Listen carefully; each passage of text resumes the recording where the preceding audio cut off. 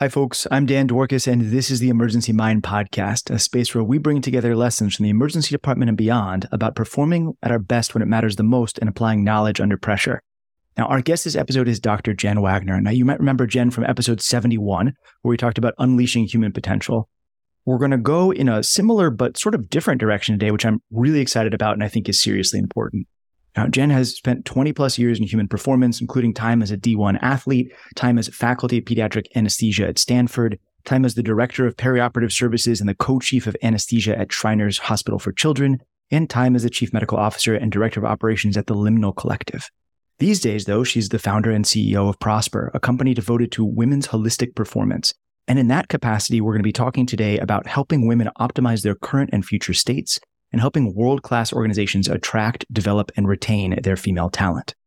Now, before we get started, a quick reminder. If you want to join individuals and teams around the world who are working to perform better during times of crisis and emergency, there are so many ways to get more involved with the Emergency Mind Project community, and we would love to have you. The easiest way to get started is to try the free crisis skills test, which you can find at emergencymind.com. All right, all that said, let's get into it. And so please help me welcome back to the podcast, Dr. Jen Wagner. Jen, thanks for coming back. Thanks, Dan. Thanks for having me back. I'm excited to be here.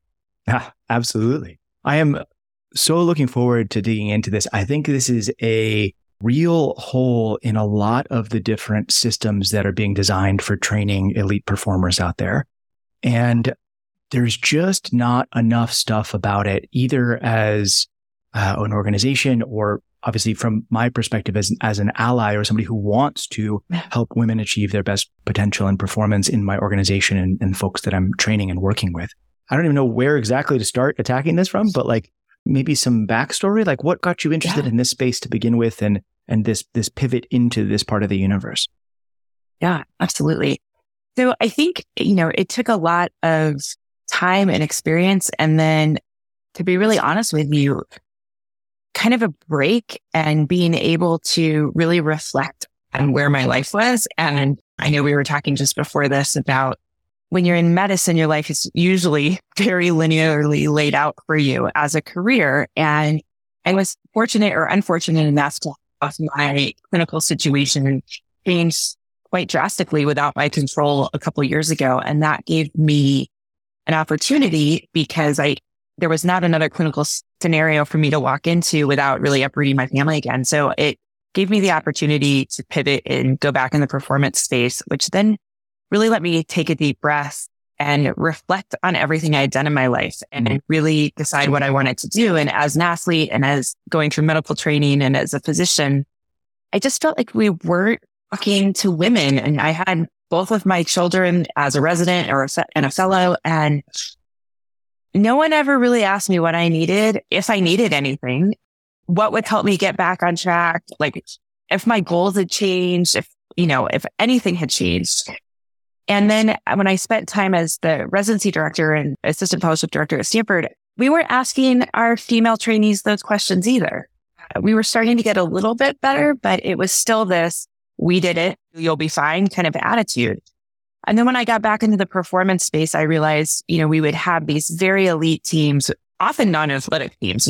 We had corporate teams, we had military teams, and we were never asking the women any different questions than we were just asking in general. And I think that women often face a different set of responsibilities that society has just kind of branded as these are somewhat female responsibilities. And it's not even all around child rearing, that's a significant portion of it. It affects lots of women that don't have children and don't have families.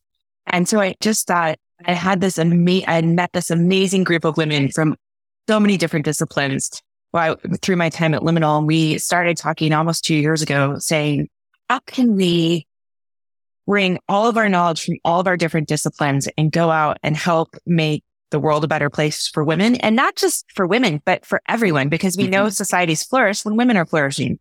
And now that women are 51 to 52% of the population, we can't continue to ignore them. We need them in the military. We need them in medicine. We need them in corporations, and we need them to ascend to leadership positions and stay there. And we just see this huge dropout in leadership, whether we're talking healthcare, military, the corporate world. We just need to fix that. So that's kind of how we founded Prosper, to say, how can we empower the women to feel have a strong voice, develop maybe a different set of resiliency skills than they've had in the past? And then how can we help organizations really identify the roadblocks that are existing for the women in their organizations, whether it's culture, whether it's promotion vehicles, et cetera, to really help women feel empowered, feel like there's a place for them in the organization and a pathway towards a leadership position within those organizations. There's so much in there, right? There's like so many different threads to take from this and to drive forward with it. And I think that digging into this appropriately forces all of us to look at a bunch of different levels of scale at what we're doing, right? And because a lot of this is like, okay, how are we training individuals? How are we encouraging people to perform in various specific situations? And those are, obviously what we're going to talk about here is more of the high stakes, high pressure scenarios. Mm-hmm.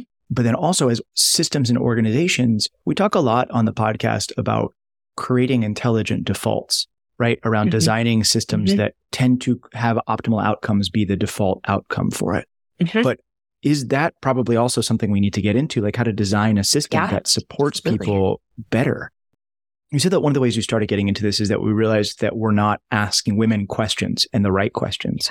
Maybe that's the right place to start. What should some of the questions we collectively be asking? I think these are questions we should probably be asking everyone, to be honest with you. I think they just, what do you need in this environment to succeed? What is the one thing, if we could take off your plate, that would make every day easier? What would that one thing be? And it may not always be possible, but my guess is there are small things that can be done that could make a huge difference in someone's life.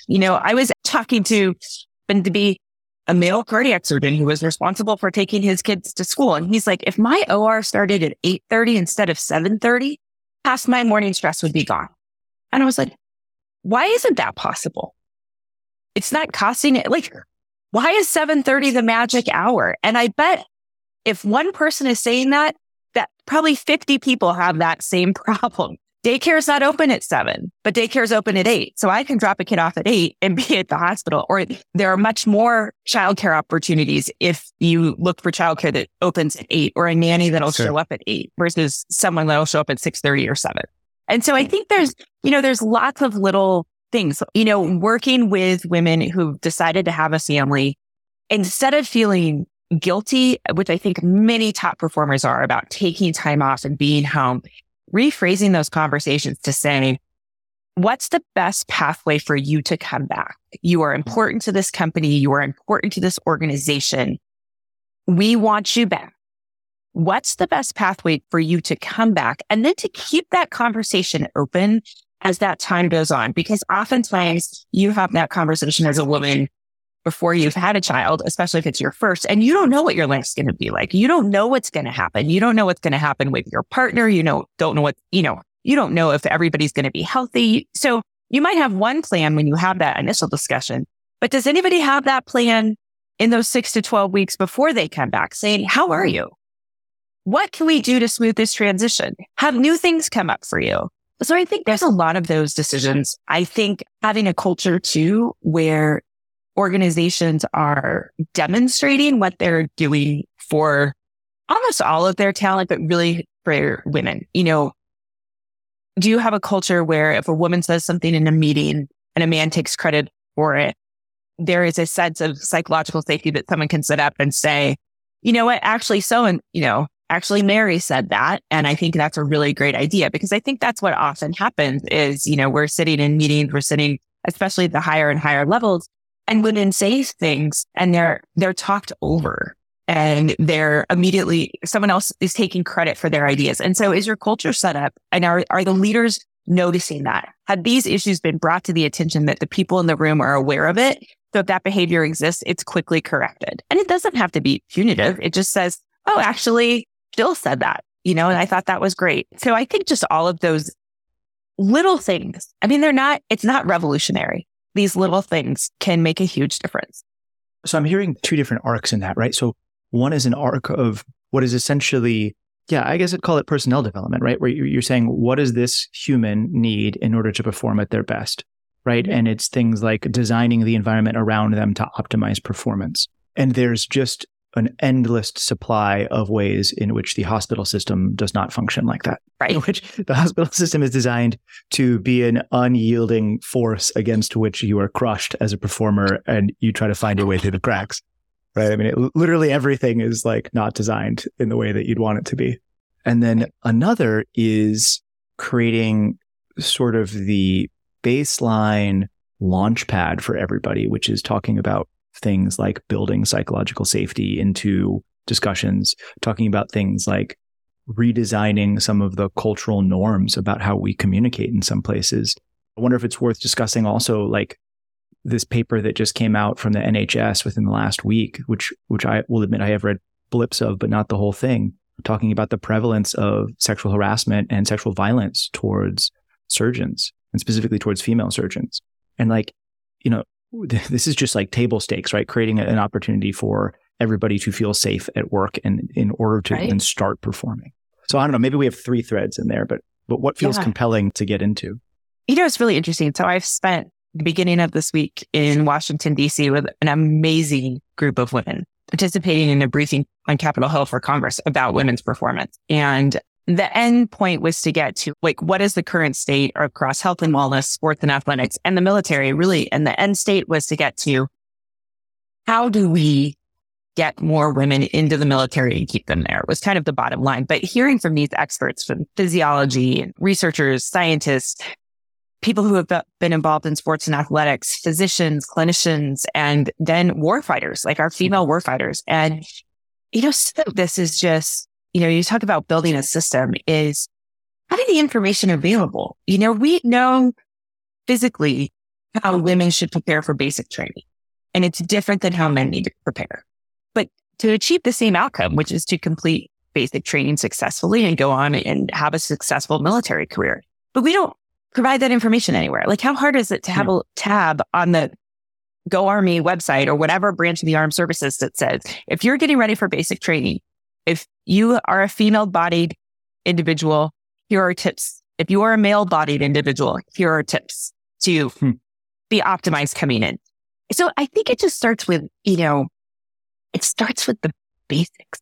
You know, I think that going a little tangential here from what you asked, but women often, and, you know, this is embarrassing to say as a female physician, but we often don't even understand our own bodies enough to understand what's happening inside, which then affects our ability to perform optimally and show up optimally day in and day out, especially in high pressure states. So I think we have to break a lot of this back down to say, do women even understand what's going on with them? Because I was sitting in a group full of very, very talented female physicians, and we were laughing about how we've had to go to outside sources, outside of our medical training to really learn about a lot of things that go on in my body daily, weekly, monthly, yearly, et cetera.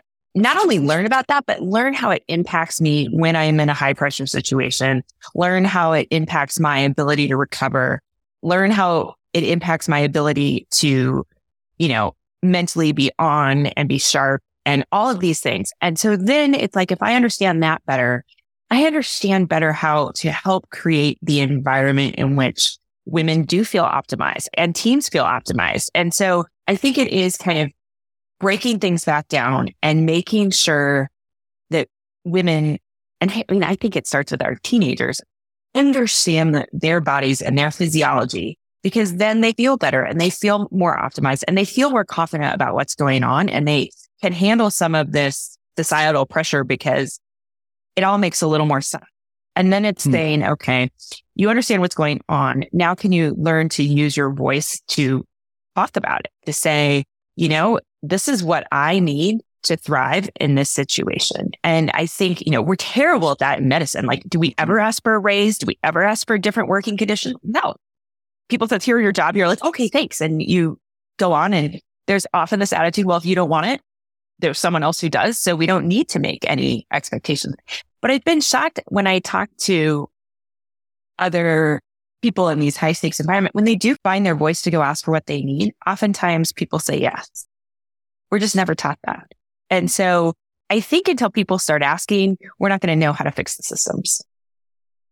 Until people say, this is really what I need to do well here, And we start having those conversations instead of like, we go for your annual performance evaluation. Why can't there be 3 questions about what's the one thing you would change in the system? What's one thing that would make your life a lot better? How could we get you to stay working from 55 to 60 instead of leave at 55? What would make a difference for you? All of these things, instead of this constant pressure saying, I put my head down, I go to work, because if I say I don't want to do it, they're just going to say there's 50 people behind you that will. So if we could start from scratch, right? We could redesign education in a lot of different ways from the very beginning. Yeah. And have a lot more, right? Like, I mean, let's get into it, right? So we could have a lot more sort of like components of understanding and introspection and introception about what's going on in our bodies. Mm-hmm. And we can use that as creating a space where people are more able to talk about and more able to notice and sort of make explicit some of the struggles and issues and strengths that everybody has going on. I don't know on this podcast if we've ever thought about like fundamentally re-altering like the entire public education system. It's like level of big goals. Like, we might need a broader audience before we have the capacity to do that. Although I love that idea, right? Like, jokes aside, I mean, like there are ways to do that. And maybe that's what we start with. Okay, so like as physicians, as people that operate under pressure, how do we start affecting the change at that point? And then the sort of sister question to that is like, how do we continue to affect that change in the areas where we seem to have more leverage, which is like medical education in particular? Yeah. I think it comes back to, the work that we've all tried to do is understanding where the stressors are, where are they, what are they, and how do we optimize for them? There's always going to be a trauma bay with a trauma coming in. There's always going to be somebody crashing in the OR in the ICU. And most of us actually like those environments. Like, it's that bell curve. And most of us like to be in that sweet spot. It's when we get tipped out to one side or the other and are overstimulated or understimulated. And how do we get back to normal? And I think that, again, it goes back to, whether it starts in medical school or residency, or even as new faculty, like, is there a place to learn about this, to talk about this? Why do we let people get so burned out that they walk out of the hospital and never walk back in? Why aren't there some safety nets there before that? Why aren't people taught to say, these are small symptoms that all of a sudden one day can become overwhelming? Like, for me, I am a morning exerciser, and I knew when I stopped doing that, like, that should have been a red flag that something was going on. Like, for 15 years, I had no problem getting up and going to exercise. And then all of a sudden that became less frequent and less frequent. So I think there's little things, but no one was talking about it. There was no space to say, gosh, are you guys just really tired? Are you sleeping? Like, nobody asked these really basic questions that if you take an elite basketball player, every one of those metrics is measured. I mean, you look at pilots, theirs are measured. And like ours in medicine are not. And so I think it's so easy to go down these paths of burnout, which is the word I hate, but for lack of a better one, we'll stick with it for right now, because there's no stop gate. No one's checking in. So is there a way to just put some of that into a system? And I think the generation behind us is better. I think they have more guardrails. I think they are more comfortable saying, and maybe that's because some of them have been established and we have better rules around residents, but how do we switch that to when you're finished with residency, that those guardrails can stay in place, that, you go from literally 1 week saying you can't be in the hospital more than X amount of hours. You have to have so much time off between shifts. You can only work this many hours a week, to someone saying, we don't care what you do.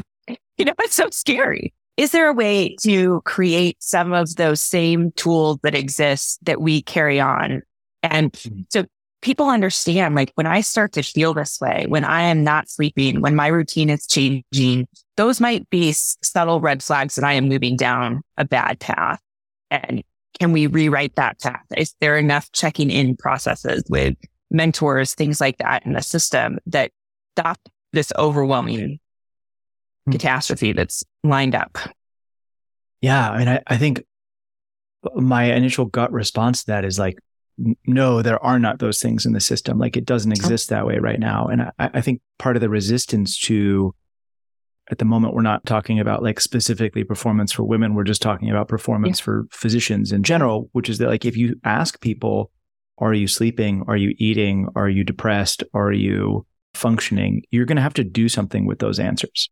right? And I think that's a scary thing to ask your team because they're not probably going to be great answers. And it's a scary thing to answer because I could imagine how I would have felt about that when I was in training, which is like, well, I'm not going to answer this. Like, this accomplishes nothing. Nobody's going to listen to me. And we're going to go tomorrow to do the same thing like we were before, only now we'll get a mandatory yoga session, right? Or like the equivalent. I love yoga. But I hate hating on yoga, but it's just not the answer to fixing all of this, right? right? I mean, we were offered yoga at noon. I was like, you're going to shut down the operating room so we can go to yoga at noon? And again, I love yoga as well, but like, that's not the right Band-Aid.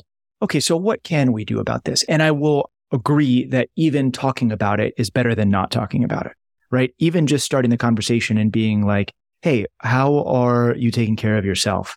Like, what is it that you need personally as a human being? And then a subclass of that question, which is like me thinking about, the residents that I'm working with, the teammates that I'm working with who are women, being like, what can I do to support them in the way that they need? And to make sure that we are, as you put it, like attracting, developing, and retaining our ultra high class talent. But what can we do other than talk about it, right? Like, where do we start nudging the system? I think, again, it goes back to, I look at some of the work that like Brian Ferguson and his team at Arena Labs are doing, which is crucial, right? I think we have to start to break down the barriers. And it's maybe easier as a resident before they're completely built up to start there to say, you need to track what's going on because, in your 20s and early 30s, you feel more recovered. You can kind of work around a lot of these metrics that are flashing red at you saying you're overstressed, you're not recovered, you're not sleeping, you're not moving correctly or enough, et cetera. But as we get older, like that catches up to you really fast. And so can we start programs like what Brian's trying to do with Arena Labs? I think they're crucial for giving individuals insight and empowerment into their own kind of well-being and how they are showing up every day. Because I do think it makes a difference on how you start to live your life. And I think we have to take this fear of retribution. And again, this is the problem, right? It's like we can say all these things, but the staffing models aren't there to say, oh, you need a day or you had something traumatic happen to you yesterday. You didn't sleep all night because maybe you lost a patient that was unexpected or had these catastrophic events happen in our careers that we're supposed to just file away and move on. And there's no redundancy in the system to say, wow, you should probably take the day off. This was really bad. What do you need? And so I think until we start to recognize in ourselves our patterns, because everybody's a little bit different and everybody's needs are different. But I now know I need to sleep. If I'm not sleeping, I can't show up and take care of people. And it's a disservice for me to show up and take care of people. It's a disservice for my patients, disservice to my own personal health and well-being. So can we start at the basic, educating ourselves about when I do this, I feel this way. And so maybe it is making some lifestyle changes that we can be responsible for so we can show up and be optimized the best we can. And then it's taking that data, I think, and showing administration, this is what your people need to feel their best. And so then hopefully what it does is it does change staffing. It does change protocols. It does change hours. And I think unfortunately medicine right now is moving the wrong way with private equity and things buying medical practices, just saying, do more with less all the time. Yeah, there's a real sense of, we certainly feel this in the ER in a lot of ways, like, there's a sense from the outside that we are replaceable widgets, that basically anybody can step in and fill that role. And in part, that's what we train for, right? Like we train to be able to pick up whatever's in front of us and, run with it, right? And this conversation that Scott Weingart and I had on, a few episodes of the podcast back, where he's talking about training people that you can drop them into literally any situation and they can organize the team around them and perform ultra high quality, elite level critical care and resuscitation, right? Like that's part of what we train to be. That's part of our identity, right? Like you go out and you do this thing. But there's a darker side to that, which is this widget nature of it, that you're just replaceable and can be swapped in at any time for anybody else. And that's, you're right that like that's not how most elite teams work outside of medicine. And I don't even know if we should point towards, acting more like a basketball team than like a group of ER doctors, right? I think that's a whole broader question about the direction of pointing for that. But I think that there are certainly lessons to be learned from that. And I guess I keep coming back to this, like, okay, so we don't like being widgets. Great. We want to learn more. We can measure stuff. We can talk about stuff. What do we do, right? How do we change this? And maybe we have a group of people listening to this who are somewhere in the middle, right? They are team leaders or shift captains, but they're not department chairs. They're not heads of hospitals, but they're listening to this and they're saying, Jen's saying we need to help our women providers and our women operatives learn more about themselves. And we need to create spaces where they are safer and better able to express themselves so that we can help them flourish, basically. So how do we do that? How do those middle tier folks nudge the environment around them to make that happen? Yeah, I think that's so important. And, especially coming from women, that's often where women are leading, especially in healthcare. You look at our nursing culture and in that middle tier, teams are often led by women. Nursing departments are often led by women. And I think it's anyone who's in that mid level really actually knowing their team. This comes back to, team dynamics. Like, how well do you know your team? How much trust is on your team? Because if that team has trust and those smaller teams create the environment where teams function well, there's a psychologically safe place in that team, et cetera. Then that team leader can go to their manager, their leadership and say, I have person X. She is critical to being part of this team, whether she's on my team today or your team tomorrow. She is critical to keep her in this institution. She does her job, or his job or whoever's job it is. I think we are afraid to compliment people as well. We are afraid to go to bat for other people. And there is not a great, I don't even want to use the word, maybe recognition is better. I was going to use reward, but I think there's not a great recognition system that this person provides high quality care in whatever environment they get tossed into. They are a true team player. We need to check in with them to say, what can we do to keep you in this institution? And I think if we flip that mindset to say, I'm going to go advocate for you. Like, there's plenty of room and space when something goes wrong to write an incident report or to criticize someone. And medicine is really good at that. We're really good at pointing fingers. We're really good at throwing people under the bus to say, so-and-so didn't do their job right. But we're not and there are consequences when you get those reports. And there are consequences to having those situations occur. There are not very many positive consequences for people to say, Dan runs an awesome team. Every time he's in the ER, the team, you only have so much control over the outcome, but things are done well. The team feels respected, that we get great feedback from patients and families. None of that ever has seemed to matter, And so is there a way that can be highlighted? And so the leadership begins to know who is the talent in this institution and how do we keep them? We'll probably never get away from that visit, but maybe we will at least start to recognize these 15 people in the emergency department, this department could not run without. We need to make sure that they are recognized, that we are checking in with them, et cetera. We need to make sure that they have been noticed by their peers as the standout leaders, regardless of what their rank is. Oftentimes leaders step up and from very different levels. These people continuously come in, stand up.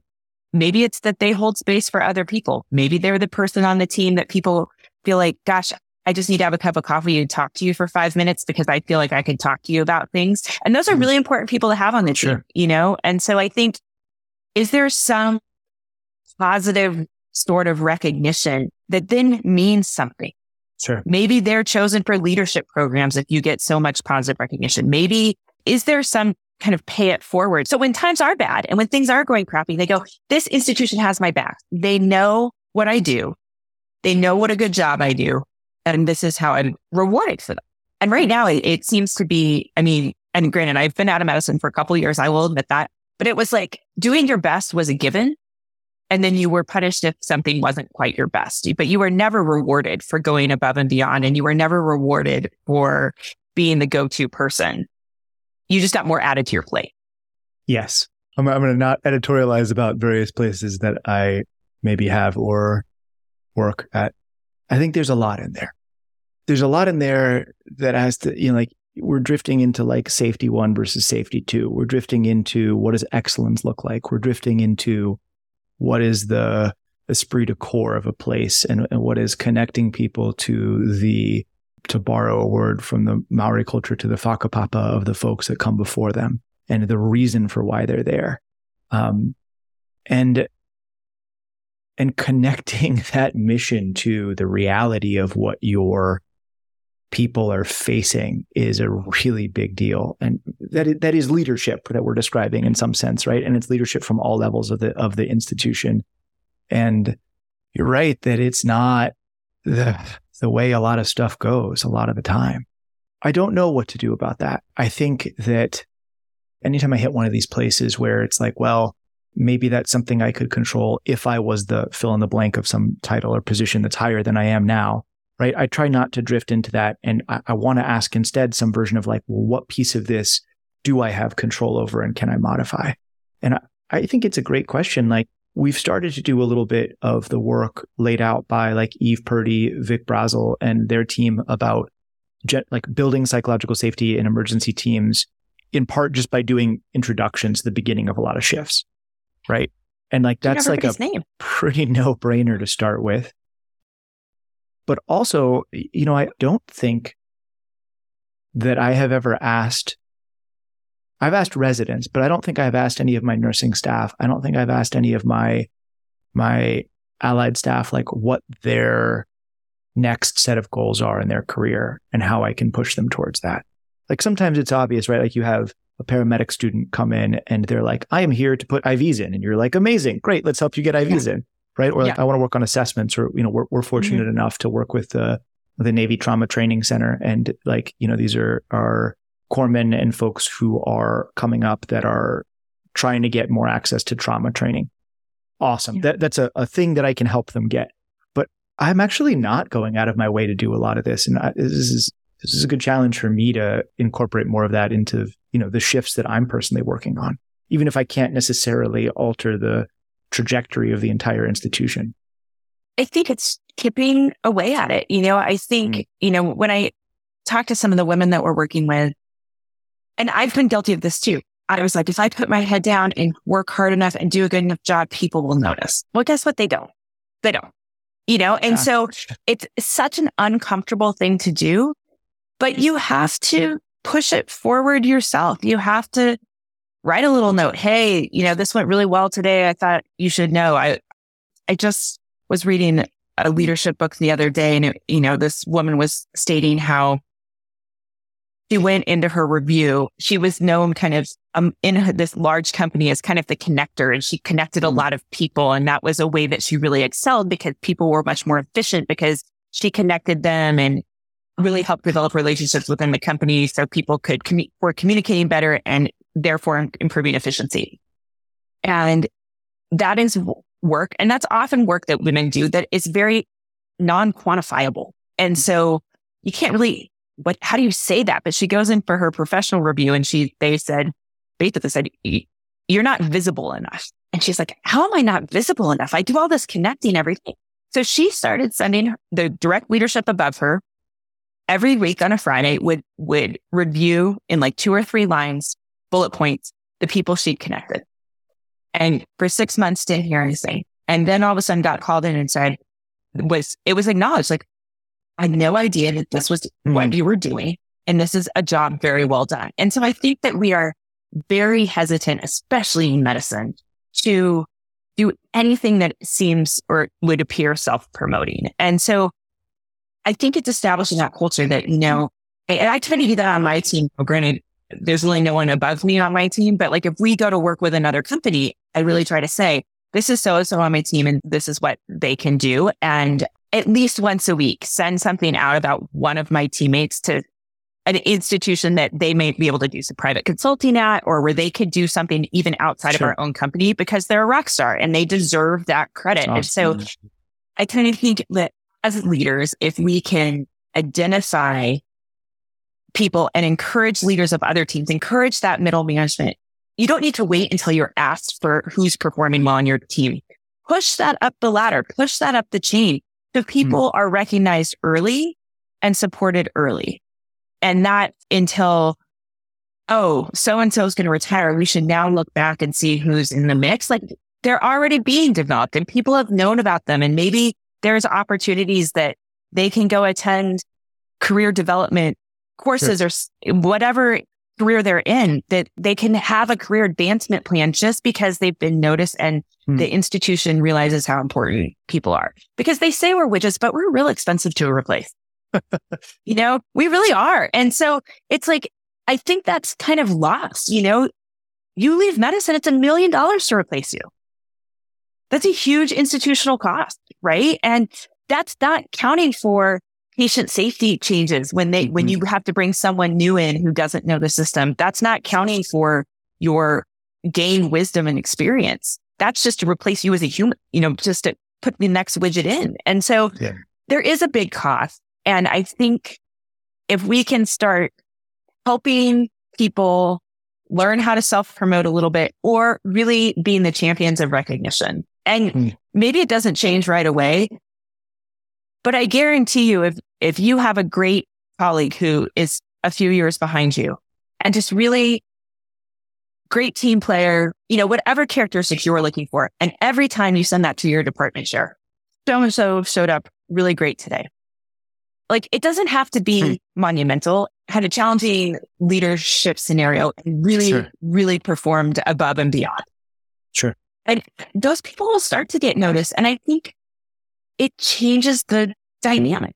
It changes the dynamic of the team, and it eventually changes the dynamic of the organization. And people feel respected and they feel cared for, and they feel that the institution's investing in them, which I think has lost a lot in medicine. And now it's why we leave. Yeah. Jen, our last few minutes is I want to change direction slightly and dig into a problem that I don't know if I'm probably doing some things wrong and I don't know what they are. One of the situations that we encounter frequently in emergency medicine, and there are parallel situations to this across all of the domains that we tend to talk about in the Emergency Mind Project, is having junior leaders step into leadership roles and start to run crisis situations. And in emergencies, that typically looks like resuscitations, either medical or trauma, or cardiac arrest events or something like that. And that tends to involve one person really adopting a leadership persona and a leadership role, galvanizing a team around a problem set, organizing diverse resources, and deploying them where they're needed. That type of leadership, of running a room successfully, is something that has a very, I don't know if this is the right word or not, gendered component to it, right? That is mapped onto differences between how men and women are perceived, and specifically how women are capable of leading in these complex situations. So there have certainly been times when I have been talking about what I'm learning and what I'm teaching about how to lead a room, and I've had women residents come up to me and say, hey, I'm not sure this is going to work for me, or how do I do this differently?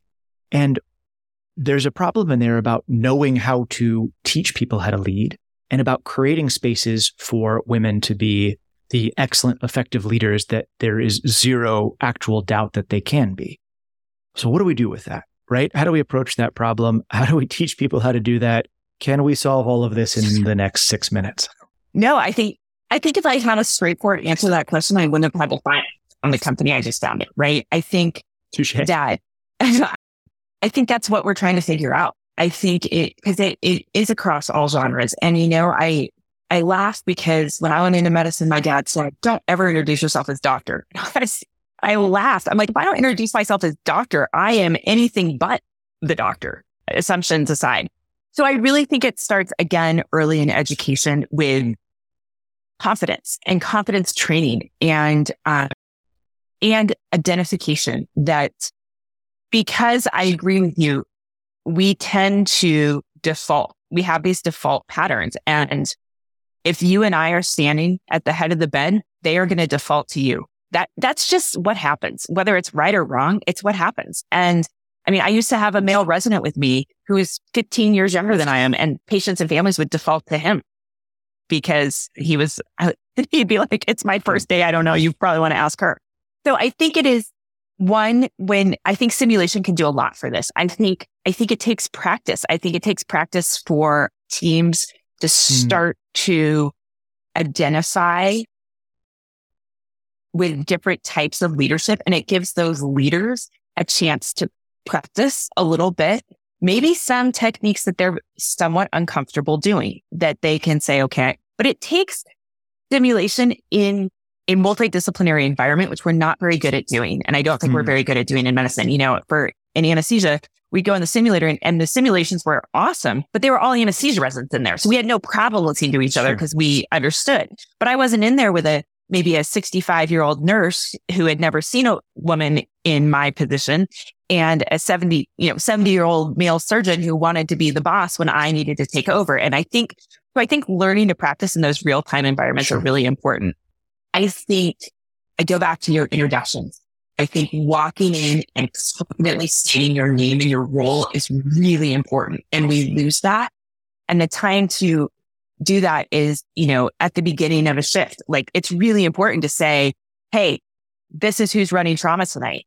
This is who our team leader is. And so I think so those roles are well established. So when they come in and start taking over, and then I think, and I talk a lot to women about this, is we have to speak with confidence. We have to come in, and so many women are so confident in these situations, but there's still this default to say, oh, I'm sorry, or to not delegate in the same way sometimes. And we're almost taking in too much information instead of really being a little harder and saying, no, you need to take that information to so-and-so. Like, that's not for me right now. And so I think it is practicing a communicate, because those scenarios do take a gender neutral communication style, right? Everybody almost needs to learn to communicate in a very similar pattern. So whoever's in the room is used to the cadence, is used to, there's a reason there's algorithms for these scenarios and things like that. So we move in an organized setting. And so I think it's getting used to communicating in that style. And I think that just takes practice. But I do think the introductions make a huge difference.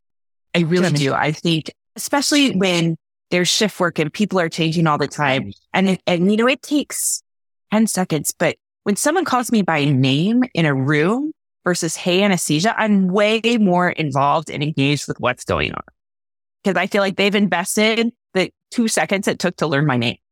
Yeah, right. Like you could imagine the type of communication that happens when you're in a cardiac arrest and everybody is already clear on the roles, right? Yeah. Like that is like leadership, gender neutral, everything going and it's cooking, right? You're like, I am the captain. This is what we're doing. And it goes. Mm-hmm. But often it's the transition points between normal and chaos, between nothing and a code. First off, where the leaders can make the most difference, right? Like that's like the most difference you can make is recognizing a disaster before it's coming, seeing around the corner and pivoting your team into it when you're the first one to see it.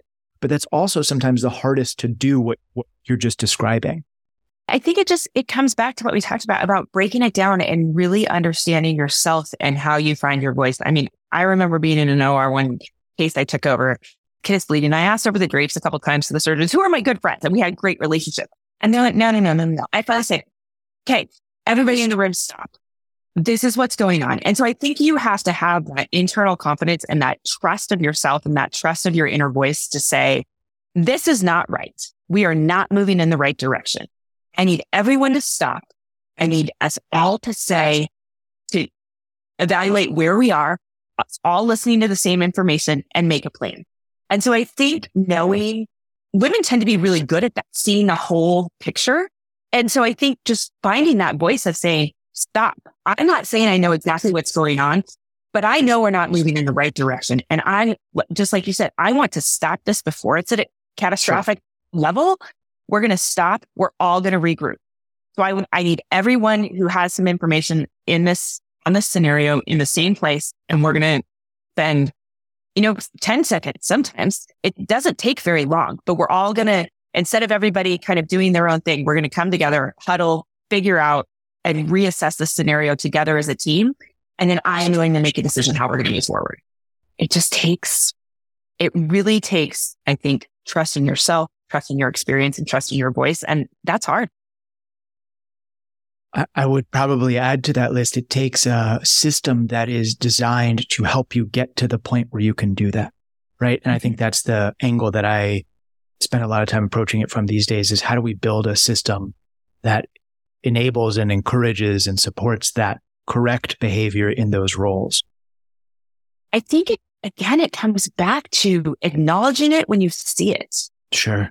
I think that even if it's the quiet person in the corner, when they're saying the right thing, it's saying, hey, Dan, can you say that a little bit louder so everybody can hear it?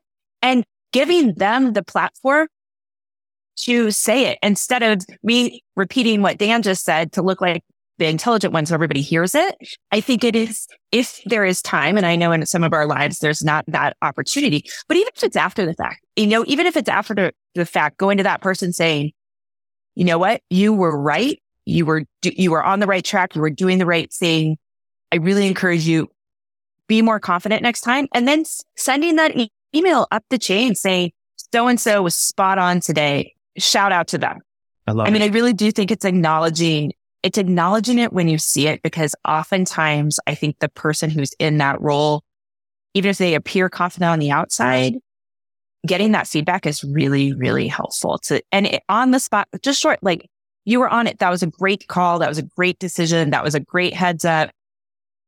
Great leadership in X, Y, or Z. It can be really quick, but then I think it just reinforces and reinforces. And because sometimes they are really small pickups, usually when it's huge and massive, we all see it. But when we are taking care of a patient that's declining or the situation just doesn't feel right, it's often those small, putting those puzzle pieces together.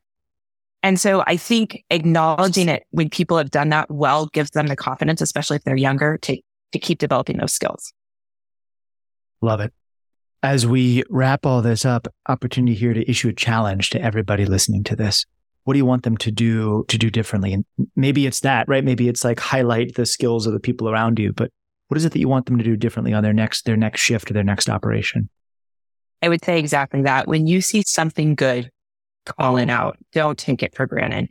And I would also say, if you have a rock star on your team who isn't performing well, ask a question, because, you could really make a difference in someone's well-being by just saying, hey, is everything okay? So I think on either end, we all know who are the true talent in our teams are sometimes. And, not everybody's going to be the true talent, but we really want to make sure we are acknowledging greatness when we see it, because oftentimes nobody calls it out. And I think that's a way that we lose our confidence, by thinking we're here doing a really great job, but then going, well, am I really? Because nobody has said anything, and maybe I'm not doing a great job, and maybe I need to be different. So I think those little pieces of encouragement go a really, really long way in helping develop strong, confident, well-rounded leaders. And then also, I think a great leadership style is checking in on your teammates when they're not on their A game, and trying to learn from those situations. Is there something are they just having a bad day? We all have them. Or is there something in the environment that is causing them that way? And that there's something that maybe is larger, systemic, that we can make a difference with. Love it. Jen, folks that want to dig more into this, that want to learn more about these issues, about these ideas, that want to help push the conversation forward, that want to learn more about Prosper, how can they do that? Where should they go? Our website's finally done. So it's www.weprosper.co. And then my email is jen@weprosper.co. And we're on Instagram and LinkedIn, and everybody can find us. So thanks, Dan. I appreciate that. Amazing. Well, thank you for coming back on the podcast again and digging in. Anytime. Thanks for asking these questions. I was super excited. I've been on a ton of podcasts, but they've all been hosted by women. So it was really fun to come. Yeah, it was really fun to come and talk to you today about this stuff, because it changes the tone of the conversation a little bit. So it was really fun. Thank you. My pleasure. I have so much to learn about how to do this right. And we all do. The stakes are so high and they're so important. And I'm thrilled we're having these conversations. Well, thanks. Thanks for giving me the opportunity. All right, folks, that brings us to the end of this episode. I hope you learned something and I hope you enjoyed. As always on this podcast, our goal is to dive deep into what it takes to perform under pressure. Nothing that we discuss here should be construed as medical advice, and all of the opinions that we discuss are our own and are not necessarily representative of any organization with which we were affiliated or for whom we work. If you want to go even deeper and get more involved, don't forget to check out our book. It's called The Emergency Mind: Wiring Your Brain for Performance Under Pressure, and you can find it at emergencymind.com/book. All right, good luck out there.